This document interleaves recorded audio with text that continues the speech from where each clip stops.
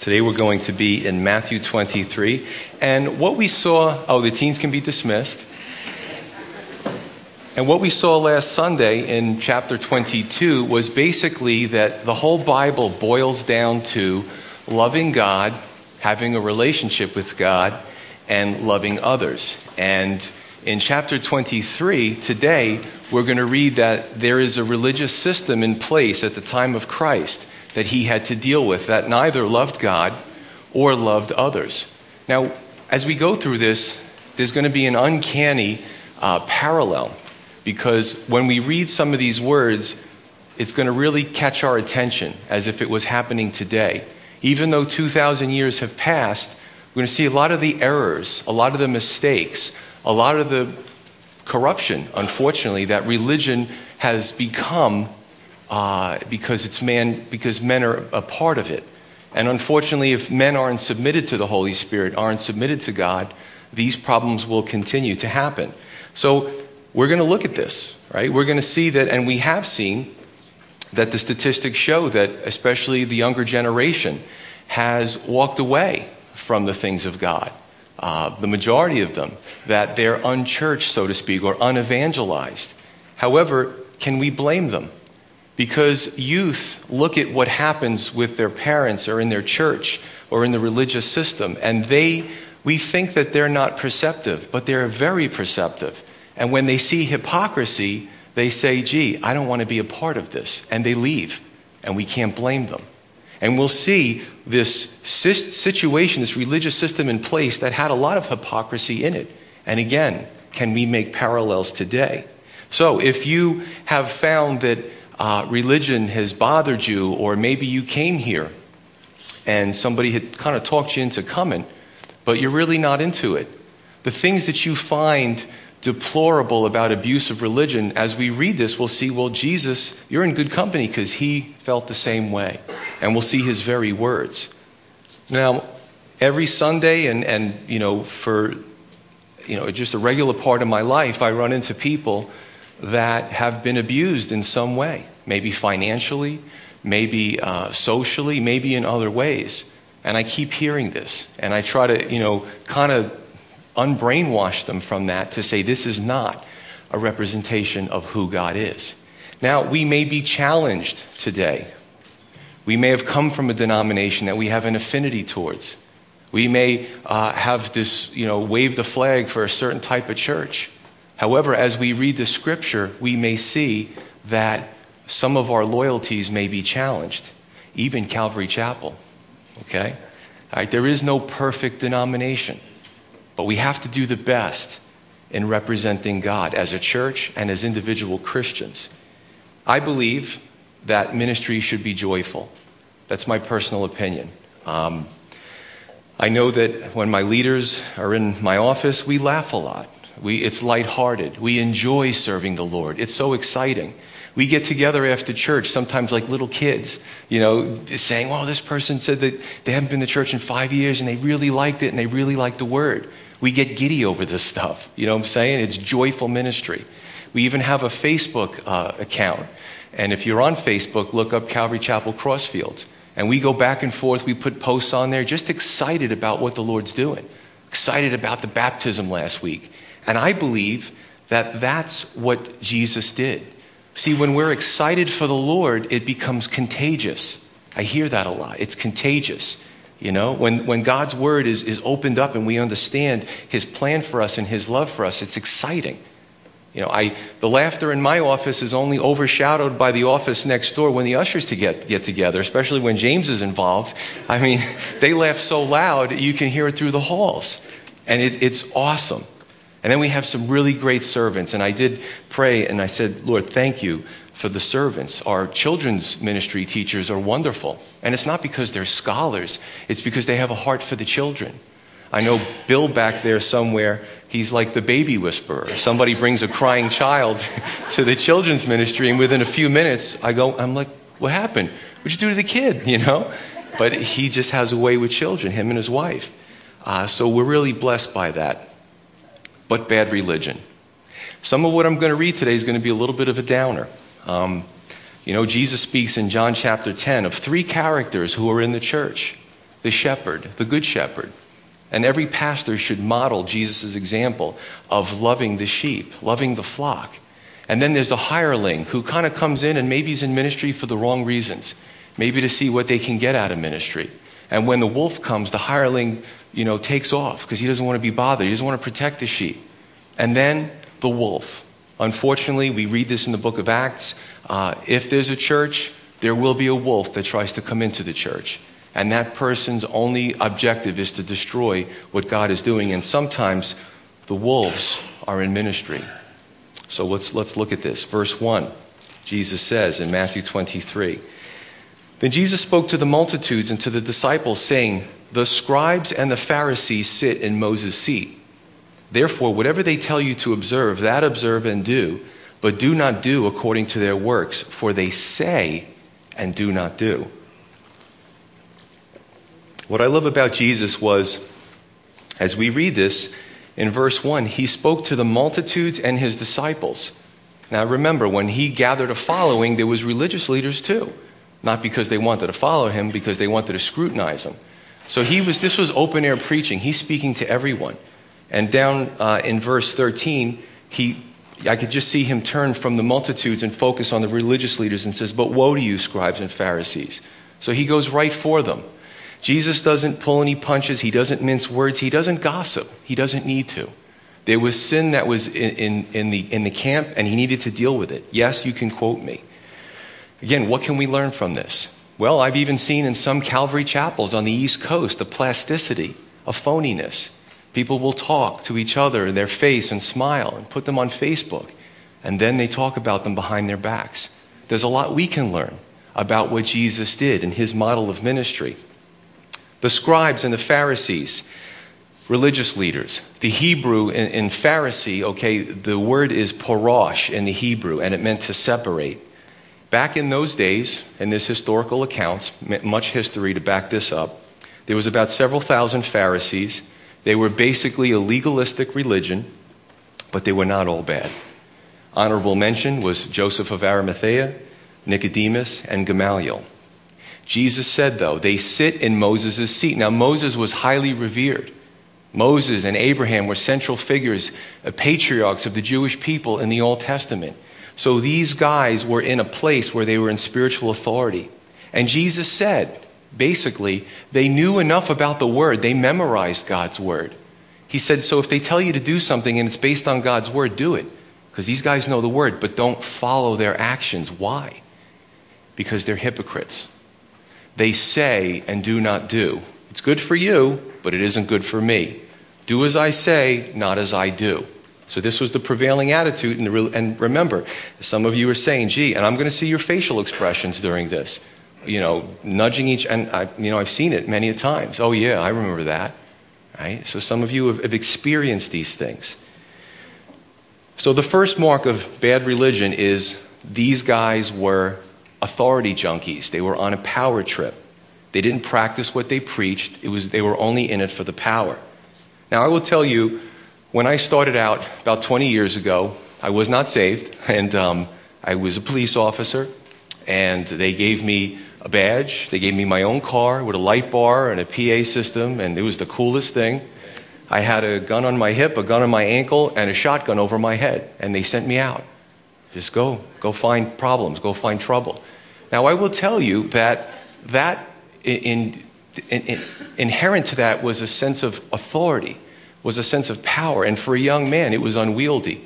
It was difficult to, because it can change you. It can change you for the worse. It took me a while to understand how to deal with that and still realize that I wasn't invincible and I was a human being. However, when you give that type of authority, make no mistake, if someone's in ministry and the congregation's large enough, a person in ministry has power. They have authority. And you certainly don't want that authority and power in the wrong hands, because all it will do is hurt the people in the church, right? So it's worse in religion. Verse 4, for they bind heavy burdens, hard to bear, and lay them on men's shoulders, but they themselves will not move them with one of their fingers. They bind heavy burdens. This is the second mark of bad religion. And you see Jesus go through all these different delineations of these problems. What is the heavy burden that they're binding to men's shoulders? Well, in the Middle East, and actually even today in some cultures, you can see a person with packs on them. And they want to be very efficient in moving. They don't have the money for caterpillars, front-end loaders and hydraulic equipment. So it's all done by human beings. And they'll pack themselves up with these packs and these boxes and whatever it is. And all you see is a big package of something and legs underneath walking. So if you go to the Holy Land, you can see this in action. And no doubt Jesus saw this and he made that analogy to them. However, what was the burdens that he was speaking about? Well, it was adding to God's word. Now, many churches have a catechism or a book of order or some type of handbook. But the problem comes when we elevate man's ideas over God's word. That becomes a burden. It's not what God intended. It may look spiritual for many to follow arduous rules and to have a discipline to handle all these burdens over and above God's word, but it's not spiritual. A grueling boot camp where they pack up the young soldiers and send them out into the field and they train them may be good for the military, but it doesn't have a place in the church. Be wary of religious dictators. And that's what Jesus' point was here, right? Asceticism. Now, I don't know if you ever heard of this, but asceticism is, and you see different, listen, when we talk about ministers or monks or whatever, it goes across the board. Many religions have these. But you'll see monks in different faiths do these things to themselves, deny themselves food. Some of them will whip themselves to try to subdue the flesh when they feel like they're thinking of a sin. It's weird stuff. We cannot achieve the spiritual by beating up the physical, by beating our own bodies. It doesn't work.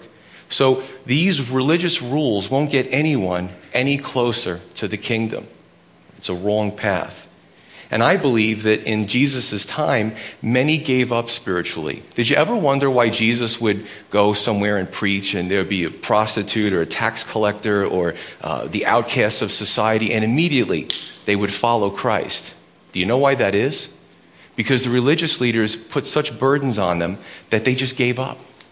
They were like, they just gave up. They groaned in their spirit. I can't do this. This is impossible. When Jesus came, Jesus was refreshing, because he taught them of the love of God. He taught them of removing burdens and not putting burdens on. So immediately these outcasts followed him, and they became great followers and pillars of the early church. Pretty impressive.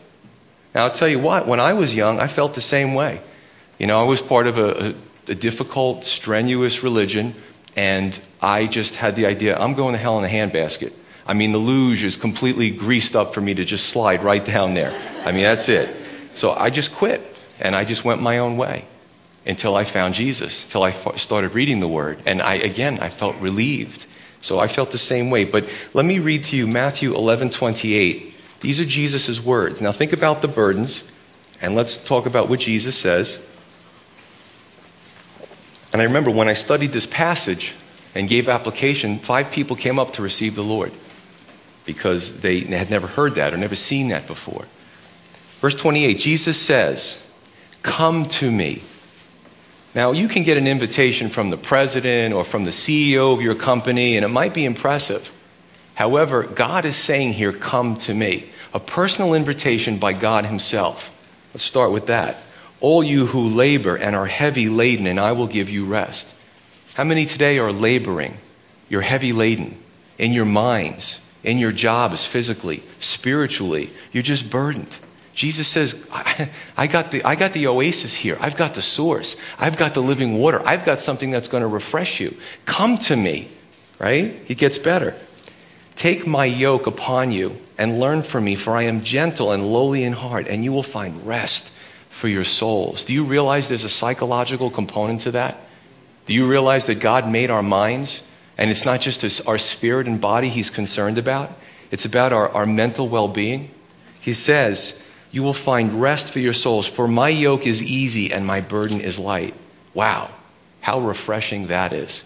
So here's just an example about, again, these people just kind of flooded in. Jesus said the kingdom of heaven is forcefully advancing, and the violent take it by force.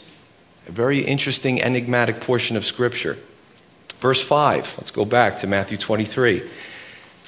He says, but all their works they do to be seen by men. They make their phylacteries broad and enlarge the borders of their garments. Now we have to understand, we have to go back 2,000 years, understand the culture, so we can get a better understanding of what Jesus is talking about. But the third point that we have about bad religion is the facade of an appearance and the need for attention in leadership. It's something that leadership does to make them look more spiritual. Now, the phylacteries. Well, Deuteronomy 6, we've read this, the Shema. Even today, Jewish people have it memorized. And really, it was an appeal to the person's heart towards their God, a relationship. And he said to bind the word of God on your arms between your frontlets or your eyebrows. And really a picture of having the word of God in everything that we do with our hands and everything that we think. However, some took it literally and they made these phylacteries. They were little leather boxes, and you can see them today if you search engine it. They contained some scripture, and they still have them today. They have them on their arms. They're bound to their arms, and they have them right in the center of the square box in their forehead, and they wrap it around their head. What Jesus was saying that they would try to outdo each other. Each person would get a different box. Before you know it, some person was walking around with a pizza box on his head with scripture in it. So I don't know if they had pizzas back then. But he also spoke about the garments being broad or long. In Mark's gospel, Jesus goes into more detail about their long robes that he had issue with because of the appearance sake. In Numbers 15, it said, God always wanted us to just hide his word in our hearts and apply it to our lives. And he would use different imagery.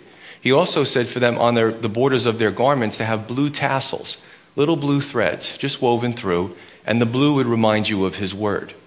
However, these guys took it to an extreme again, and they made these huge tassels and these huge robes.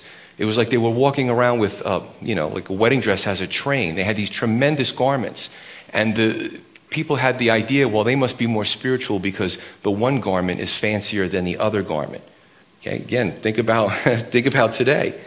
In light of what Jesus says, do robes, hats, collars, staffs make a man more holy than the other man? Now let's talk about something a little closer to home in the evangelical community. And we see it, and we shake our heads sometimes. What about these guys who go up behind the pulpit and they have $5,000 watches and $10,000 suits and microphones woven into their suits so they look flawless? Does that make a man more holy than another minister? I think not. And some of it is a show. Now, I today have a shirt with palm trees on it. And that's a technique so that you relax. You think of the palm trees and... Just kidding. But for the average believers, when we do things, and listen, we can all say, yeah, Jesus, go get him, rah, rah. But what about the individual believer? It isn't just me that has a responsibility. It's everyone sitting here as a believer. We are an example to the world. So when we do things, do we do things for appearances? Do we do things for a show? We always have to ask ourselves, and I ask myself this, what are my motives behind what I'm doing? Are they righteous or are they self-aggrandizing? This is a trap.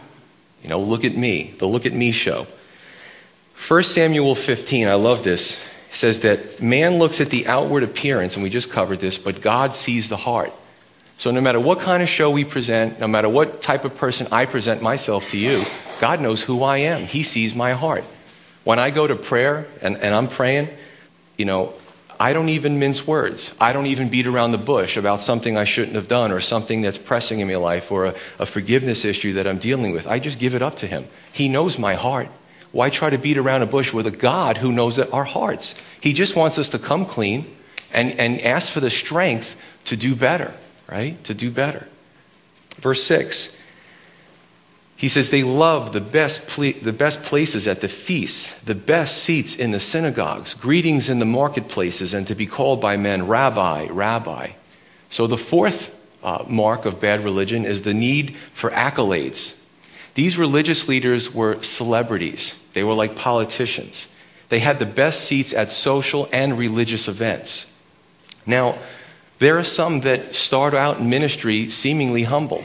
And then after the accolades, they all of a sudden become very prideful. And they seem like a different person. And you may ask yourself, Who's the real person? The one who started out or the person now? Sometimes we come to the conclusion they always had it in them. It just took the right temptation out to bring it out of them. Right? It's kind of sad that when that happens. I say to those that I'm discipling, beware for the need to feel important. Because this will feed it. I will say to those who are interested in becoming a pastor, don't expect equal treatment. Don't expect people to treat you fairly. Don't expect someone to say to you, good job. You see, what drives a pastor, supposedly, should be, is God's mandate. I've called you to this work, go do it. You know, if we start worrying about who says I didn't like the message and who says I did like the message, that becomes now, you might as well work for the Gallup poll. Because it becomes a poll situation and you start to change your messages based on the feedback. No, this is our foundation. Right? So if a person has an issue with social issues, I may say to them, you need to get right before you're called, before you can go to this point. Because that has to be worked out of you. You only hurt yourself and you'll hurt everyone else in the body. Verse 7. Greetings in the marketplace is to be called Rabbi, Rabbi, but you do not be called Rabbi, for one is your teacher, the Christ, and you are all brethren. Do not call anyone on earth your father, for one is your Father, he who is in heaven. And do not be called teachers, for one is your teacher, the Christ.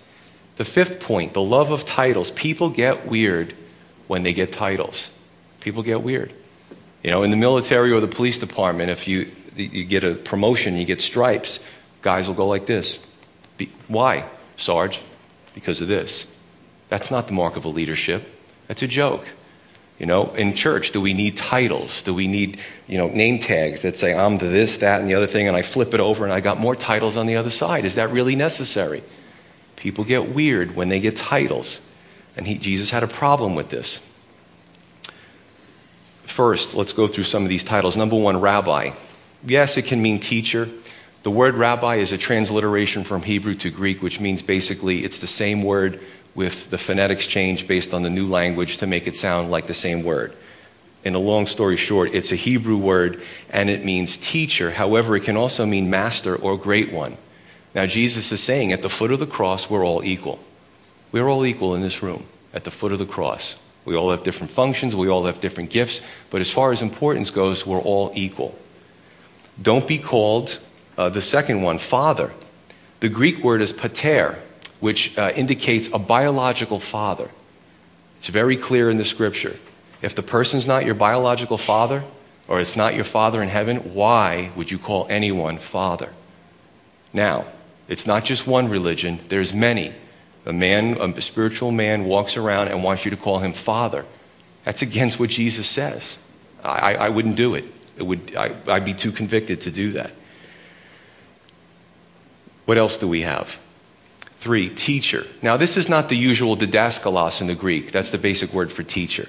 This word means more of a guide or an authority, sort of, I guess, a follow me grasshopper kind of thing, But that's it's putting the person on a much higher plane. Now, if we look at all the cult leaders in the world, religious, political, we see that they like these titles. They have Messiah complexes. Jesus said, many will come in my name. Many will pretend to be the Messiah. And boy, how many can we count in our own lifetime that we've seen? Right? And more are going to come after this. But even again, let's talk about what's close to home. We're evangelicals, I guess, and you look at the Greek word and it just means that we want to tell people about salvation. That's all that word means. What about what's going on today? A lot of guys we're having a Bible college in September just to get people to know their word more. But sometimes all the schooling causes a greater ego. A man's a minister, but he has letters after his name. Don't address me unless you call me doctor. Is that really necessary? I don't know. Now, I would just say this. We need not to take ourselves too seriously. Some people are just wound too tight. We need to relax. And this, again, it goes back to what I said in the beginning. It should be fun. It should be a joy to serve the Lord. Ministry should be a joy. In some churches, one person may be, and you've probably seen this as well, the pastor, the bishop, the healer, the miracle worker, everyone but the cleaning person, because conveniently they don't have that gift. You know what I'm saying? So you know where I'm going with that. It builds up a sense of pride. And we may ask ourselves, what is a pastor? Well, if we look into the scripture, the word pastor is synonymous with shepherd, one who identifies with Christ, one who loves and cares for the flock spiritually, one who sacrifices for the flock. So when we start thinking about that lofty title and we really know what it means, we realize that it has a different meaning, connotation. What is a deacon or a minister? The Greek word is diakonos, which means a servant. Are the ministers serving, or are they just ordering people around? Do you want to be in ministry? Be a servant. That's the first step. Verse 11. But he who is greatest among you shall be your servant, and whoever exalts himself will be abased, and he who humbles himself will be exalted. So the sixth point is prideful leaders. Now there's just two types of ministry styles. That's it. Any church, any culture, any country, any language, there's only two styles. One style is the servant leadership style. That's Jesus' style. Jesus, he gets up, he girds himself, and the disciples are looking at him, and he starts washing their feet. Now, if you understand the culture back then, open-toed sandals, walking around a lot, the feet got really filthy. And when you would come to someone's house, it was the servant's job to wash your feet. It was a very low position. Jesus starts doing it, and I can see Peter getting embarrassed for the Christ, for Jesus, and saying, Lord, what are you doing? You're our guy, you're our Messiah. And Jesus said, if you don't let me wash your feet, you have no part in me. That's servant leadership style. Every other style is the me first ministry. That's what it boils down to. We either follow what Jesus says or we do it our own way, and it's the me first ministry. Then we start to put ourselves on a pedestal. Jesus basically wants to make sure that those in ministry are in ministry for the right reasons, not for an ego need or a power trip or to use people. And I would say this too, even for me personally, if somebody comes to me with a problem, I would expect that you're praying first.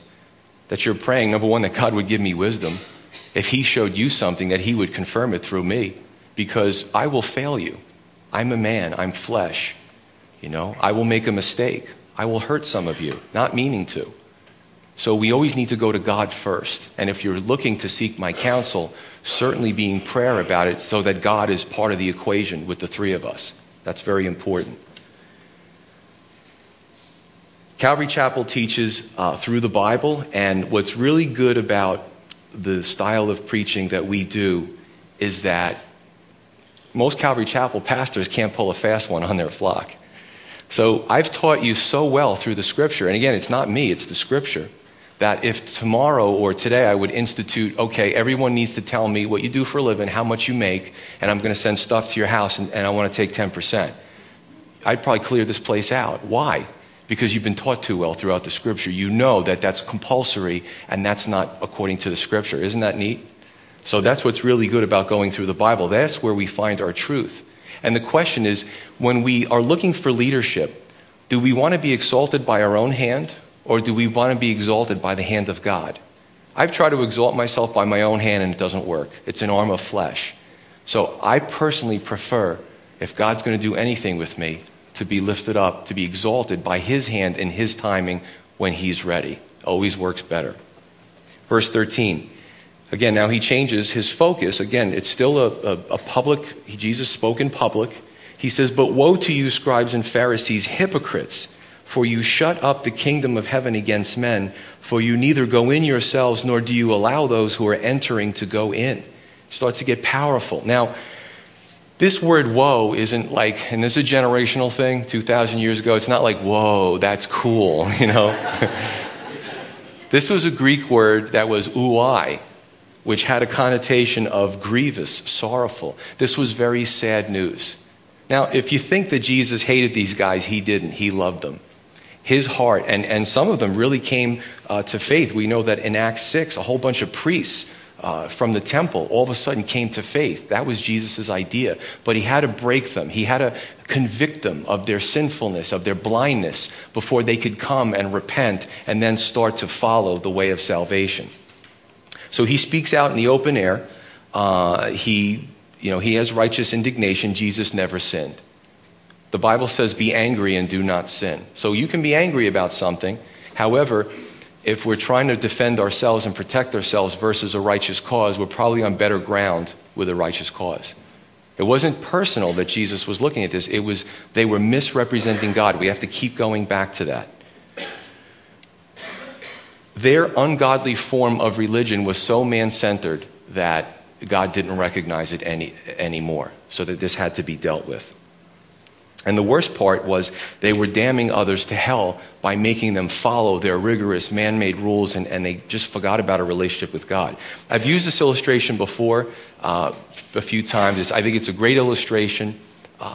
When for the religious mind to understand this, when we're religious, we give to God what we want to give him.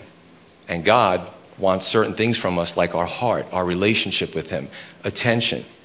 But we in religion give him what we want, because some leader somewhere across the centuries said that this is what we do. I liken it to a relationship, say, with me and my wife. If I bring my wife flowers, she may say, Joe, those are very pretty, but the garbage needs to go out, your son needs to be disciplined, and there's a roof leak. So the next day, the next week I come, don't do any of the things she asked me, but I brought her another set of flowers, bigger set. She's like, Joe, they're really pretty, but you're not listening to me. Your son is wild, the house is flooding, and the garbage is stinking. Next week I bring her flowers again. You see, the religious mind wants to give God what it wants to give God. But God is saying, that's not what I'm looking for. And what he's looking for is only found in his word.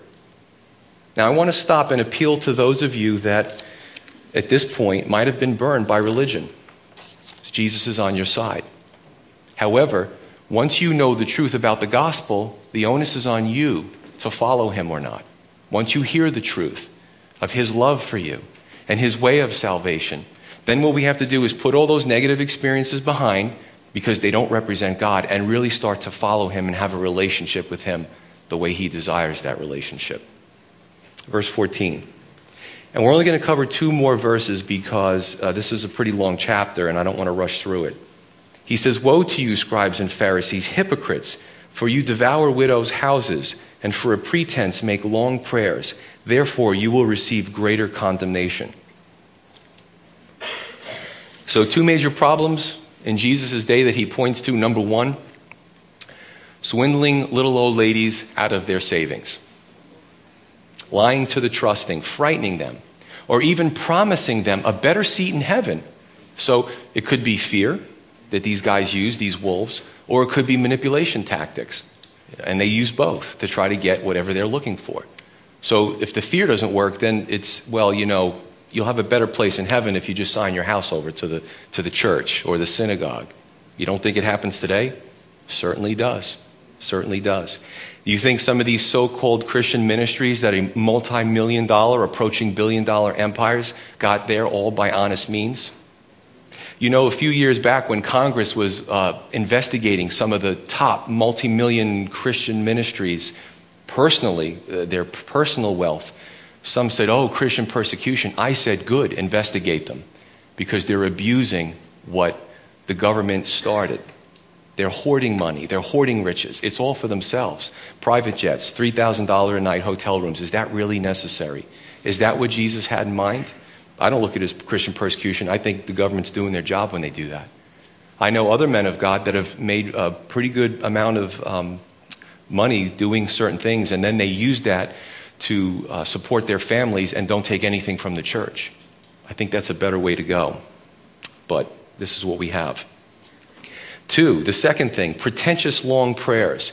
Now, this was something where these religious leaders would go out in a public place and pray. But they would pray, and they would be dramatic, and they would have their raiment, and it was more of a theater than anything else. And Jesus had a problem with it because he knew that they weren't being genuine, these pretentious prayers. I remember years ago being involved in a ministry, and there was a guy who came up to me sheepishly, and he said, we would have prayer nights, and he would say, I just can't pray. And I'm like, why? He goes, because everybody sounds so polished in their prayers, and I'd stumble over my words. I said, that's the prayer that God wants to hear. You pray next time. Don't be ashamed to pray. I'm not sure how I feel about scripted prayers. And I've seen this done where you actually write out a script and you say, "Dear Lord, we come before you today to," is that really a prayer from the heart, or is that something scripted to sound better? Right? So Jesus had a problem with some of this stuff. Last verse, verse 15, he says, "Woe to you, scribes and Pharisees, hypocrites, for you travel land and sea to win one proselyte. And when he is won, you make him twice as much a son of hell as yourselves." How many of you have never heard this or seen this side of Jesus before? It's pretty powerful, isn't it? It's pretty heavy stuff. So, back then, the religious system at the time had a missionary mindset, missionary overtones. They would go out and they would seek others to become like themselves so they could expand their group and maybe their influence and their power base. And when I look at this and this missionary mindset of trying to get others to be like themselves, I think of the door-to-door cults that come to your house. They're very zealous. They're very dedicated. Unfortunately, they're not looking for the truth. You know, the stuff that they've been poisoned with, they're trying to bring that, and maybe some with genuine intentions, but they're bringing the wrong stuff to you, right? It's kind of sad. I remember, or whenever they come to my house, I like to try to show them material as well. And they say, "Well, we've been told by our organization we're not allowed to take any material." I actually love to read anti-Christian material. I like to see what's out there, you know.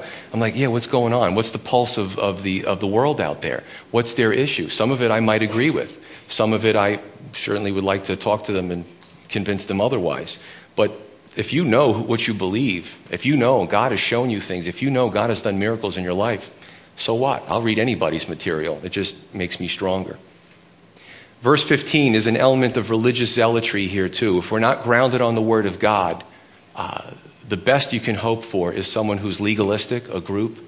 The worst you can get is deadly.